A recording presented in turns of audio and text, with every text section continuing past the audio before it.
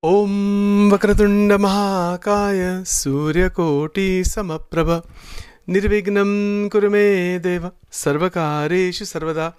Om Shri Ganeshaya Namaha. Om Bhagavate Shri Swami Narayanaya Namaha. Om Namo Bhagavate Vasudevaya. Om Namo Bhagavate Rudraya. Om Namah Shivaya.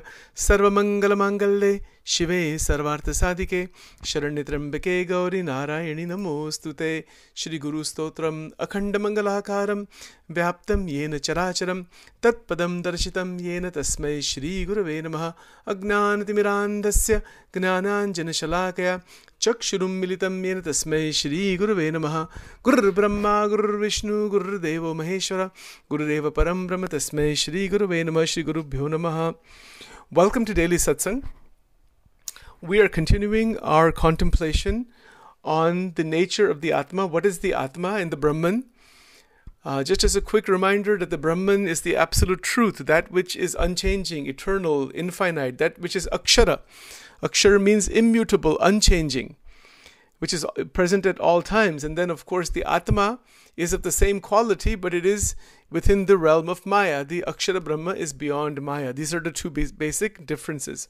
Along those lines, we have been considering the scripture Pratyabhigna Hridayam to better understand the evolution of the cosmos as well as its expansion, contraction. In Gujarati, that is known as Sankoch, Vikas, Avastha. Sankoch means the contraction, Vikas means the expansion. In our lives also, we experience expansion and contraction, as I was mentioning yesterday. So to move further along these lines, whatever the Akshara Brahma may be, that is accessible when we are in a state of great stability, integration, saintliness, sadhuta. There is no damage to energy. There is a great evolution of dynamic power from within our system. So we evolve from our limited states of mind and emotion, or limited states of emotion, thought, memory, and we move further from there, from that limitation into the higher reality. So along those lines, we have been examining also that the fact that the external reality is within our purview.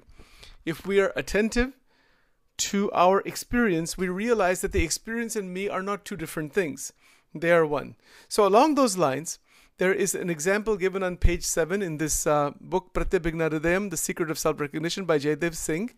I'm just giving some references from this text actually, and then doing some exposition on that.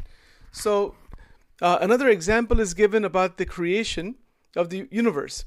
So just as a peacock with all of its variegated plumage lies as a mere potency in the plasma of its egg, even so the entire universe lies in the Shakti of the Supreme. The Shakti of the Supreme is called Chit or Parashakti or Paravak. So, just as the egg of a peacock contains the full potential peacock, the potency, it's mere potency in the plasma of the egg. Similarly, the entire universe lies in the Shakti of the Supreme. Now, again, this is a meditative phenomena. Whatever we are seeing as the Milky Way galaxy, the Andromeda galaxy, the galaxy clusters, these things that Hubble Space Telescope and other telescopes have discovered, the nebulae that are present in the universe, these things are perceptible to our senses or extension thereof. But there is quite a bit more to any Brahmand than what the telescopes can perceive. Each Brahmanda has 14 lokas, which we cannot perceive through telescopes. They can be perceived only in samadhi, only in a divine communion with God, where one has yog samadhi. As in Vachanamrut Garada number 1, there is a mention about yog samadhi. One can see the coming and going of the jiva into the different lokas. One who is a master in yoga, who is a master in yog samadhi.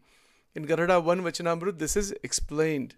So along those lines, this whole notion that the whole universe is existing as a potency,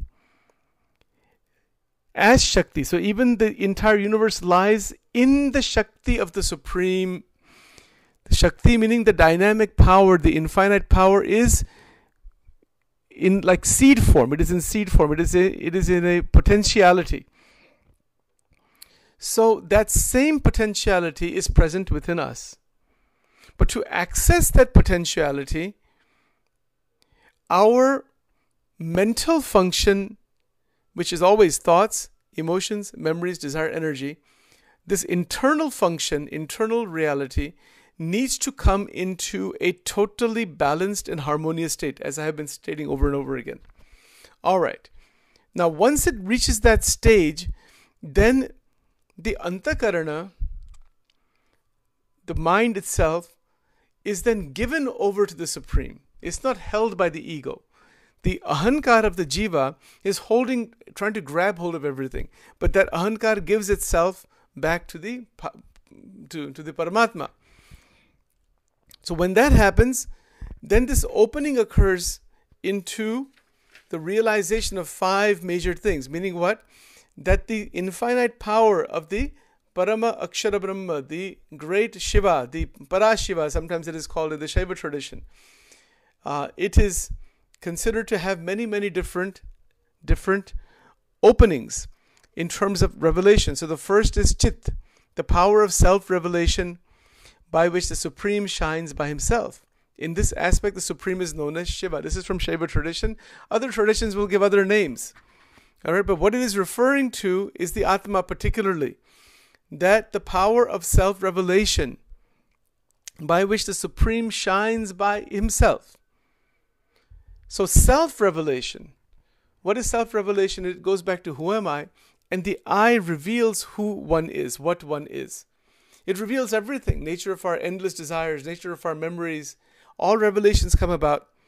And then in the deepest of meditations, in the great silence of meditation, in giving over to Paramatma, our heart, our soul, the purification of the mind takes such a stage where self-revelation begins to occur, the chakras begin to appear, the divine light of the Atma begins to shine. All such things occur, the siddhis begin to open up. This is the evolution and the opening of divine reality from within. So that is the great power of spiritual practice, as well as an inward psycho-spiritual journey. The power of revelation becomes manifest. That is called Chit. Another way to think of Chit is consciousness. But keep attention that self-revelation requires energy. See, the power of self-revelation, it goes both ways. Self-revelation, once it occurs, brings about, it opens up its energies. And energies that we have now can lead to self-revelation. So self-revelation is possible through the energies we have now that are syncing with the Atma. That is Guru Tattva. That synchronicity with the Atma is the Guru Tattva outside and inside.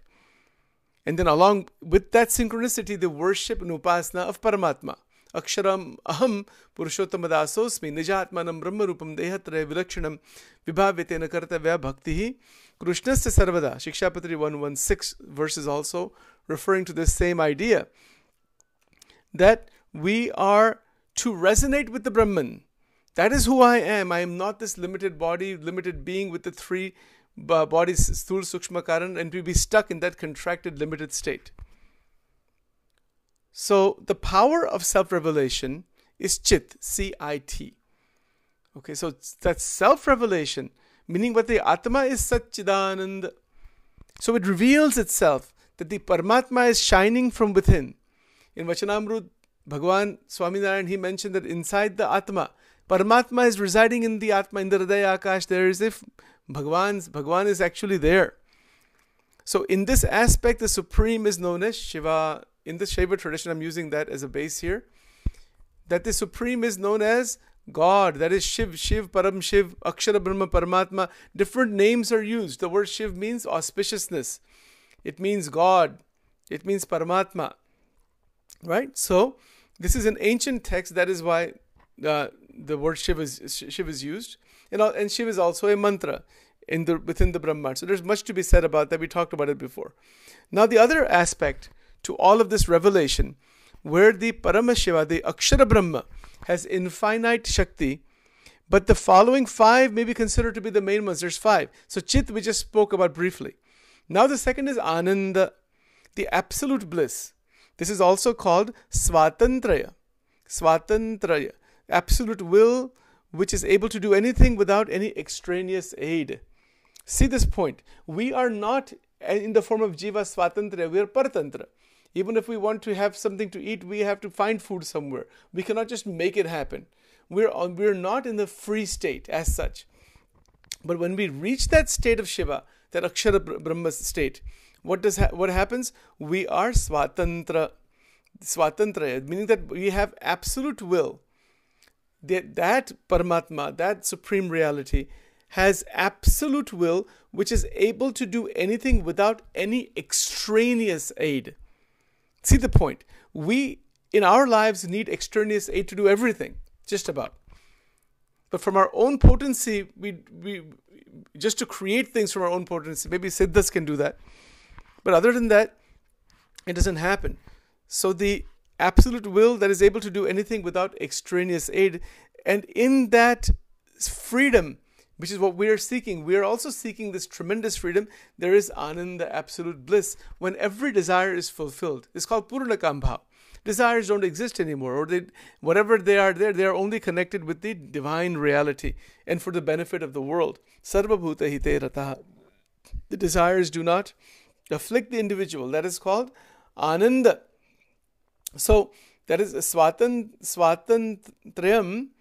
Ananda Shaktihi, and that is from the scripture known as Tantra Sar. Remember, don't misunderstand the word Tantra. Tantra means integration, weaving together, coming together. Like Bhagwan Swaminarayan, he mentioned Dharma, Gnan, Vairagya, Bhakti. He said Ek Bijani Apeksha, the combination of the four. That is called Tantra. That's all that word means. People have a lot of misunderstanding of this, and that word should not be misunderstood. It means to combine together, to integrate together, to coalesce together, to join together, to connect together. And the desire in terms of what we're looking at, that we are wanting to experience Ananda, or we want to move into a state of Ananda where Ananda is not Paratantra, it is Swatantra. It is coming from God. It is naturally present all the time. So, without hankering after external things, it is called, there's called Swadhin and Paradhin in Gujarati, I believe. Maybe in Hindi, other languages. Swadhin means what? You are enjoying your own happiness. Atma nu sukh akhandache, Gunatitanand Swamini Vato. That means that the bliss of the Atma is continuous, unbroken. And the Vishaya sukh is shanik. It is temporary, dukh rupi. It has dukh inside there. And it is fleeting. It is binding also. So all of those problems are present in just running after Prakriti. Similarly, we are looking at Swatantrayam, and the word Tantra means to come together, combine together. In Swaminarayan Sampradaya, some sadhus say this way: Swami Narayana Ekaja Tantram, Swami Narayana Ekaja Mantram. What does that mean? That means that when the Ishta Devata, whichever Ishta Devata you have, there's one Ishta Devata, one mantra, one guru, one main guru, and then one main scripture, and then your mind, and it connects together. All of that is called Tantra. That is an interconnection. So that's one meaning. Now, the scripture known as Tantra Sar means that the essence of all the integrative processes are that it is Swatantrayam Ananda Shaktihi. Swatantrayam means that one is completely free. Freely moving, as I mentioned yesterday, as a lion in the sansar. Not as a victim of limitation, not as a victim of the mind, not as a victim of harmful desire, and certainly not as a victim of anybody on the outside. No, there is only grace and love. How can there be a victim mentality? Not at all. The mentality transmutes into complete freedom, that is Swatantrayam, and the realization that I am Ananda, I am Akshara, I am the Ananda Shaktihi. I am not different from Ananda. It's not that I have Ananda. That is still some limited idea. I am Ananda is no limitation. That is a difference. It's one thing to hold a glass of water when you're thirsty. It is another thing to drink and say, I am drinking the bliss of water, drinking the nectar. You're drinking the nectar of devotion. See the Bhakti scripture, nectar of devotion, Bhakti Rasamrit Sindhu. When we are in the state of Ananda, of the Atma and the Akshara Brahma as one, with all energies intact. That is called the Ananda Shakti, that is intact energy. We are then at the foundation. That's also a foundation to worship Paramatma, Parameshwar in the Akshara Brahma. That worship of God, actually God, that is present in Akshara Brahma, beyond Akshara Brahma, in the Akshara Dhama. Dhama means the place residing, the essence of it is God. So to be qualified to see the Paramatma, to worship the Paramatma, and to drink the bliss of the Paramatma, Raso Vaisaha, continuously drinking the bliss of God, as the Muktas in the Aksharadham and other places are drinking the bliss of God. So the drinking of the bliss of God, that is Divya Ananda, that is enjoying constantly again and again the form of the divine. Continuous rasa is opening within us. That is, so the word Ananda has so much meaning behind it, so much truth behind it. So now one more point here, that in this aspect of the Swatantrayam, Ananda Shakti, in this aspect, the Supreme is also known as Shakti. So the Shakti means what? Shakti is dynamic power that is present all around. That is the expression, the will of the divine that is expressing itself. So that dynamic power that is expressing as me, as you, as this or that, how tremendous. And once our mind is resonating with that, once we are resonating that there's only this great power present everywhere, we are a liberated being. We are a liberated being in the vortex of the samsara. So in this aspect, the Supreme is known as Shakti. In a sense, Chit and Anand are the very Swarupa of the Supreme. See, Sat Chit Ananda. The rest may be called his Shakti. Meaning what? The Chit are Chit Satchidananda Vigraha. Bhagavan is known as Satchidananda Vigraha. Vigraha means the form of God that is made out of Ananda, made out of Chitta, made out of Chit. Chit meaning the potency to do all kinds of things. It's a self-revelation, that is consciousness and infinite joy. They are the Swarupa. Swarupa means what? Or Swarupa means what? The nature of God. The nature of that Paramatma is Ananda. And that is and that same Paramatma has infinite power. So the dynamic power is Shakti. Now along with this, as the Shakti expresses itself, and as we are evolving further and further towards Paramatma, what do we see? We find that there is also Ichha Shakti. So there's three expressions of this Shakti. Ichha Shakti, Gnana Shakti, Kriya Shakti, Swarupini. This is written in the Lalita Sahasranam. So Ichha Shakti is what? The will to do this or that, to create. In this aspect, God, the Paramatma, is known as Sadashiva or Sadakya. This is from a Shaiva point of view. From Vaishnava point of view, we can say that is Bhagwan Krishna or Bhagwan Purushottam, like in Swaminarayan Sampradaya. So the point is that the Ichha Shakti, the will to do this or that, the will. So God also has a will. Interesting. It's not that God is sitting somewhere without any desire. It's not the case. In fact, the fact is that we also have desire. The fact that we have desire is an indication that there is a chain of desires before even we had our desires, and there is the cause of all desires, that is the Ichha Shakti of Paramatma. That is activating Mahamaya. Vachanamrut is written this way, that Bhagwan Purushottam looks at Akshara Brahma looks at one liberated soul in the Dham, and that one liberated Akshara Purush, as it is known, activates the Mahashakti, looks at Mahashakti, sees that as Mul Purush, looks at Mahashakti and activates the whole Mahashakti. How is this done? This is Ichha Shakti. It is a thought of God. So another way to think about this, that everything that exists is a thought of God. Look at our life. Look at just the room that we're sitting in. Every object we see in the room we're sitting in right now has been a thought of somebody or some group of people that is created. I can see right now I have a cell phone, I have a microphone, I have these books, I have a computer, I have all the images of the incarnations of God, I have so many books. Everything was a thought of somebody. Isn't it so? Everything. These glasses I'm wearing, somebody created that, somebody designed it. I don't even know who they are, but they're there. Similarly, when there is a creation, there has to be the thought of the creator behind it. Hence, Paramatma is the cause of all causes, the creator, the supreme reality behind which all manifestation exists. And that manifestation is also possible because there is the current of desire in the Paramatma to create. That current of desire is called Ichha. Ichha means the will. That the will to do this or that will to create. And that aspect is known as Sadashiva in the evolution. And we have that too. Don't we have the will to create? Because that is joyful. Creation is joyful. Creation is blissful. Creation is great realization of the movement of energies so that the Jivatma can find experience, can gain experience.